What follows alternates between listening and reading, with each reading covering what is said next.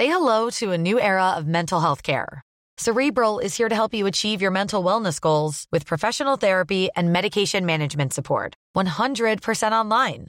You'll experience the all-new Cerebral Way, an innovative approach to mental wellness designed around you. You'll get a personalized treatment plan from a therapist, prescriber, or both in a safe and judgment-free space. Your Cerebral therapist or prescriber will outline a customized plan with clear milestones along the way, so you can get to feeling your best. With Cerebral, you're not alone in your mental health journey. We're here to empower you to live a fulfilling life. So take that first step towards a brighter future and sign up today at Cerebral.com/podcast and use code ACAST to get 15% off your first month. Offer only valid on monthly plans. Other exclusions may apply. Offer ends July 31st, 2024. See site for details.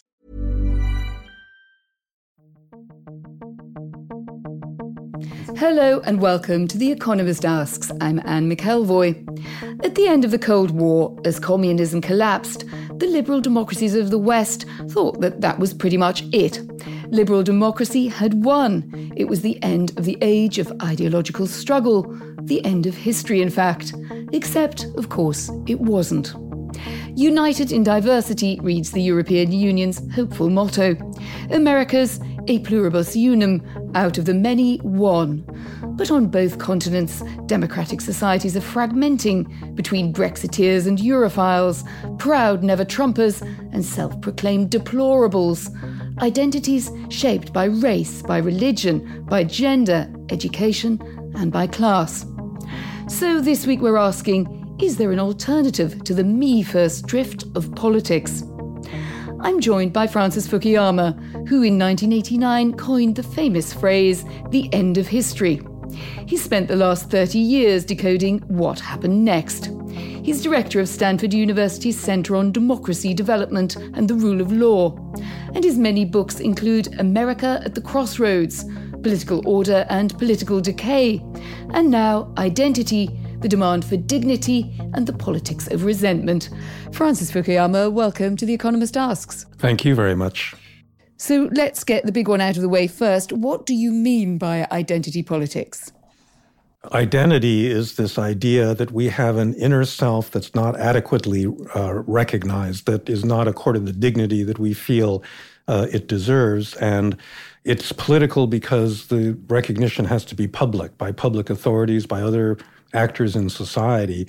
And the way it's developed in the modern world, it actually tends to focus on group characteristics like our ethnicity or our race or our gender or our nationhood. And that's the way that politics has been drifting away from the 20th century model where the divisions tended to be more over economic policy issues.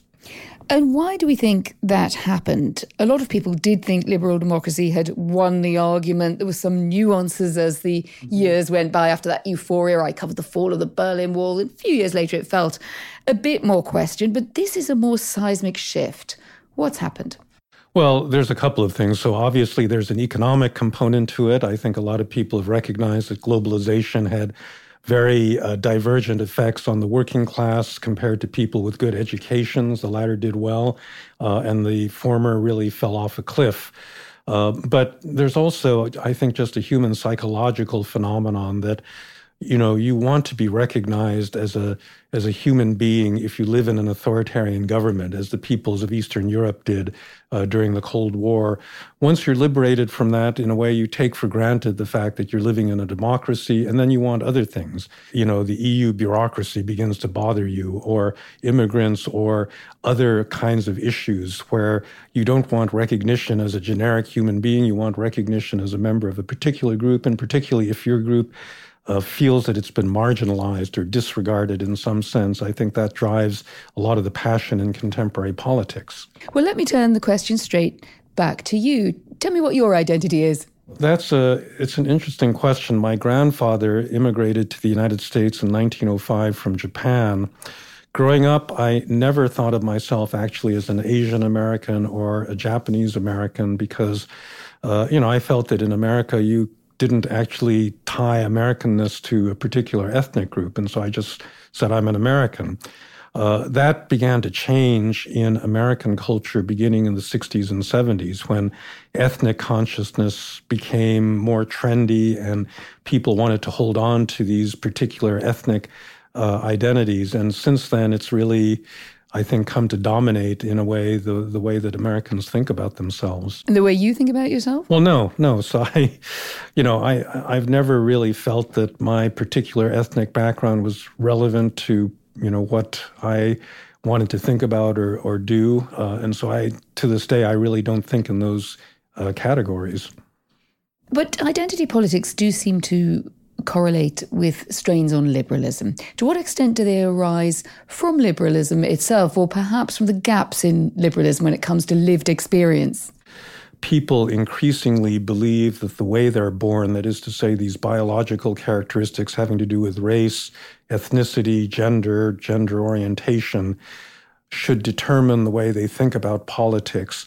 And they also want recognition not for themselves in this classical liberal sense of I'm an individual human being, an autonomous human being. Rather, they want recognition of me as a member of a particular group. And this involves a big contradiction in a certain sense, because sometimes the group identity really contradicts the individual identity. And that's, I think, the kind of problem we're wrestling with right now. I can see that that's functionally the case, but is there something inherently wrong, philosophically wrong with identity politics? Why shouldn't minority groups want to be recognised as such? Why shouldn't I feel a certain kinship or even a certain grievance if I feel it to be true? Well, obviously, people do have different lived experiences, and particularly people that are victimized by the larger society are going to feel that they've got this shared experience. So there's nothing wrong with that. I think that where it goes off the rails is when it sets itself up in opposition to any kind of more integrating identity, because you also need that. If you're living in a democracy, you have to have shared belief in the legitimacy of your institutions. You have to be able to discuss and have dialogues with people and deliberate, in common, because that's what a democracy is. It's not uniformity of thought, but it's a pluralistic framework in which you can work out differences, through institutions. And that means there has to be some focus on what you hold in common as well as what separates you. Where do you see most starkly that compact is becoming unstuck? Give me some examples, perhaps, from America today. I think you see this on college campuses, for example, where assertions of, gender or ethnicity become so extreme that speakers, that have a contrary view are not even allowed to open their mouths on campus. They try to shut them down, so it contradicts this basic principle of free speech. I think that one of the most unfortunate aspects of the kind of left-wing identity politics that's emerged is that it's triggered a kind of right-wing identity politics, which I had honestly thought we had gotten beyond in the United States. But you're now seeing people on the alt-right or white nationalists that are now willing to assert that, in fact, white people have their own identity that is being victimized and marginalized just the way that other minority groups are. And that's really not a healthy situation for the country to be in. Of course, it's all being abetted by, a president who seems to relish, stoking that kind of division. And I think that's just very unhealthy for any democracy. I would say, like so many people I've interviewed from a smaller liberal perspective, I haven't yet heard a very good answer to what we're supposed to do about it, and also perhaps to acknowledge some difficult frontiers here. That if on the one hand we're saying we need to be much more inclusive, much more diverse, we all need to sort of sing from a single hymn sheet on that kind of issue, or feminism's great, there's actually many attitudes that are not shared so widely outside the bubble of people who already like them. What are we going to do about that? Well, I think there's several solutions to this. One is that there needs to be a stress on national identity, a creedal, liberal national identity that hold people together in a modern liberal democracy. And we simply haven't given enough emphasis to that kind of shared set of values. In the United States, It would revolve around constitutionalism, the rule of law, human equality, these basic founding principles on which American politics is based. You know, in Europe, in Germany, for example, in the early 2000s, this a German academic named Bassam Tibi put forward this idea of Leitkultur, which in many respects I think is similar to what I mean by a creedal identity. It's a identity that's based on Enlightenment principles, that is culturally open to people, but also unites them around a set of democratic values. And so there's different words that you can use in different national contexts, I think, to describe the same thing. When we interviewed Amy Chua, you may know, Yale lawyer who wrote Political Tribes. And one thing that she said then that struck me was this: Donald Trump won because he did a better job of portraying himself as part of the same cultural tribe as large swathes of America. But isn't that exactly a form of creedal nationalism, just of a type that a lot of people are more allergic to? No, I don't think it's creedal at all. I mean, the problem with Trump's understanding of American identity is that it harkens back to this ethnic concept that was characteristic of the United States, prior to the Civil Rights Movement. Basically, America is a white, Christian country. So the creedal one really, I think, only truly emerged in the wake of the Civil Rights Movement, when national identity was divorced from race, ethnicity, and religion. And that's not Donald Trump. Donald Trump actually wants to take us back into this earlier period when I think identity was associated, in that ethnic fashion. He doesn't say this explicitly, but everything he's doing to encourage these people suggests that that's, what his agenda is. Okay, but where does that then leave the idea of dual nationality, which you seem to see as a big problem? And I was a bit surprised by that. And if we look at the context of Europe, perhaps a lot of young Europeans would see dual nationality as, well, a polite way of saying it's a bit of a hedge, depending on what happens in Europe, or they may feel that it expresses their own sort of creedal loyalty to the EU or to something a bit bigger than their national boundaries. What's wrong with that? Well, if there were something like a true European citizenship, I think that would be fine. The problem I have with dual nationality is that ultimately the interests of existing nations are really not aligned. I'll just give you one example. There's a lot of ethnic Turks in Germany that hold dual German and Turkish citizenship. And in the recent election, the authoritarian president of Turkey basically told the citizens, the ethnic Turkish citizens of Germany, to vote in the election not in German interest, but in the interest of Turkey. And I just think that that's not appropriate, that I think you really have to decide whether you're actually German or Turkish. And when you vote, you have to vote. Obviously people are going to favor the interest of their particular ethnic group, but I do think that you've got to establish a certain priority, that if you actually have decided to become a German citizen, you try to think of what's best for your country and not for, the second one. So I think that's really the issue at stake.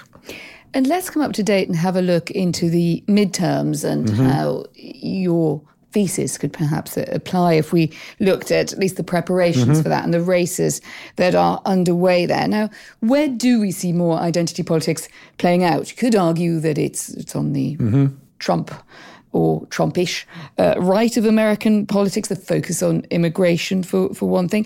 But you could also see that the New Democrats focusing quite a lot on identity politics and trying to find the right candidate of the right colour and the right gender for the right place. Are these two things going to drive more identity politics, or do they cancel each other out? No, they're going to drive more identity politics. The Democrats basically have this big strategic choice in front of them, that they can try to double down on the existing identity groups. This is an appealing strategy in terms of electoral mobilization, because all of their activists live in these identity groups. So African Americans, women, Hispanics, so on and so forth. Or they can try to reclaim some of those white, especially the white working class voters that defected from their party to the Republicans over the past a couple of decades. And that's a big choice. It's not one that they face this November, because I think each candidate will be running in a local race, and they largely pick candidates that are appropriate to the politics of their particular region. It's going to be a bigger problem in 2020 when they actually have to agree on a single standard bearer. And my personal opinion is they really have to figure out how to build bridges back to those white voters, because I think it would be a very bad situation if the Republican Party increasingly becomes a party of white voters and the Democratic Party is the party of all the minorities.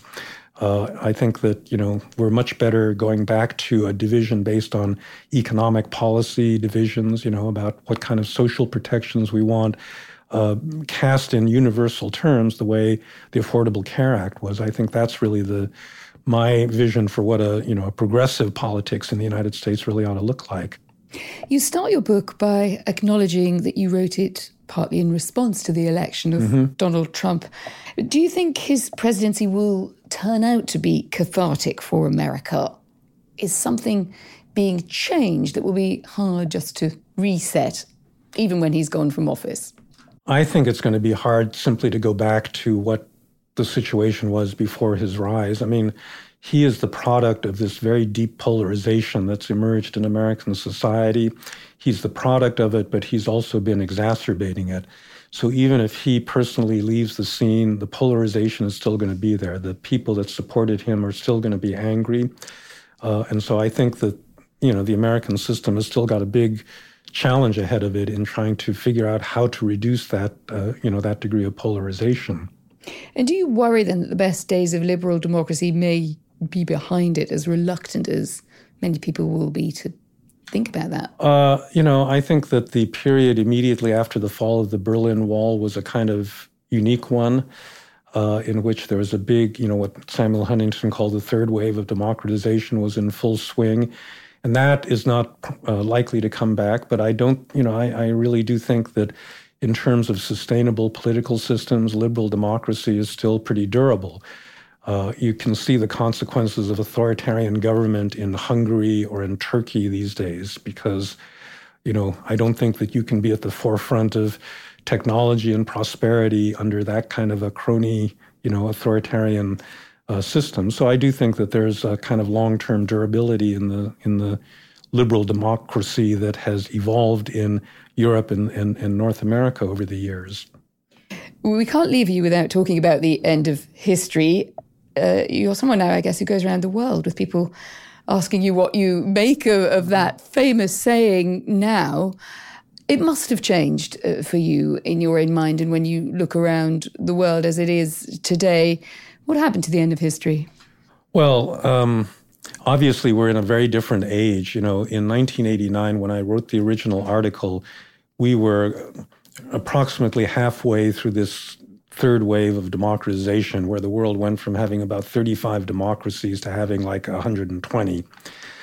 So there was a real, shift towards democratic government as a kind of default form of human, government. But over the last 10 years, that's gone into reverse. There's been a democratic recession with the rise of Russia and China, and then these populist movements. And so there's no question that the momentum has shifted, towards something else. The question really is whether this is a full-scale depression that's going to lead the world towards an alternative form of government, or whether this is more like a stock market correction. And I still think that there's a basic desire to live in a truly modern liberal society that is still going to sustain, that movement. But, I will have to see. Francis Fukuyama, thank you very much for joining us. Thank you very much. And what do you think? Are identity politics always inherently divisive? Could creedal nationalism be an answer? Or how should democracies adapt? Write to us, radio@economist.com, or you can tweet us at Economist Radio using the hashtag OpenFuture. And do tune in via the live stream this weekend to participate in our Open Future Festival anywhere in the world. Just go to openfuturefestival.live and choose whether to tune in to London, New York or Hong Kong. See you there. I'm Anne McElvoy, and in New York, this is The Economist.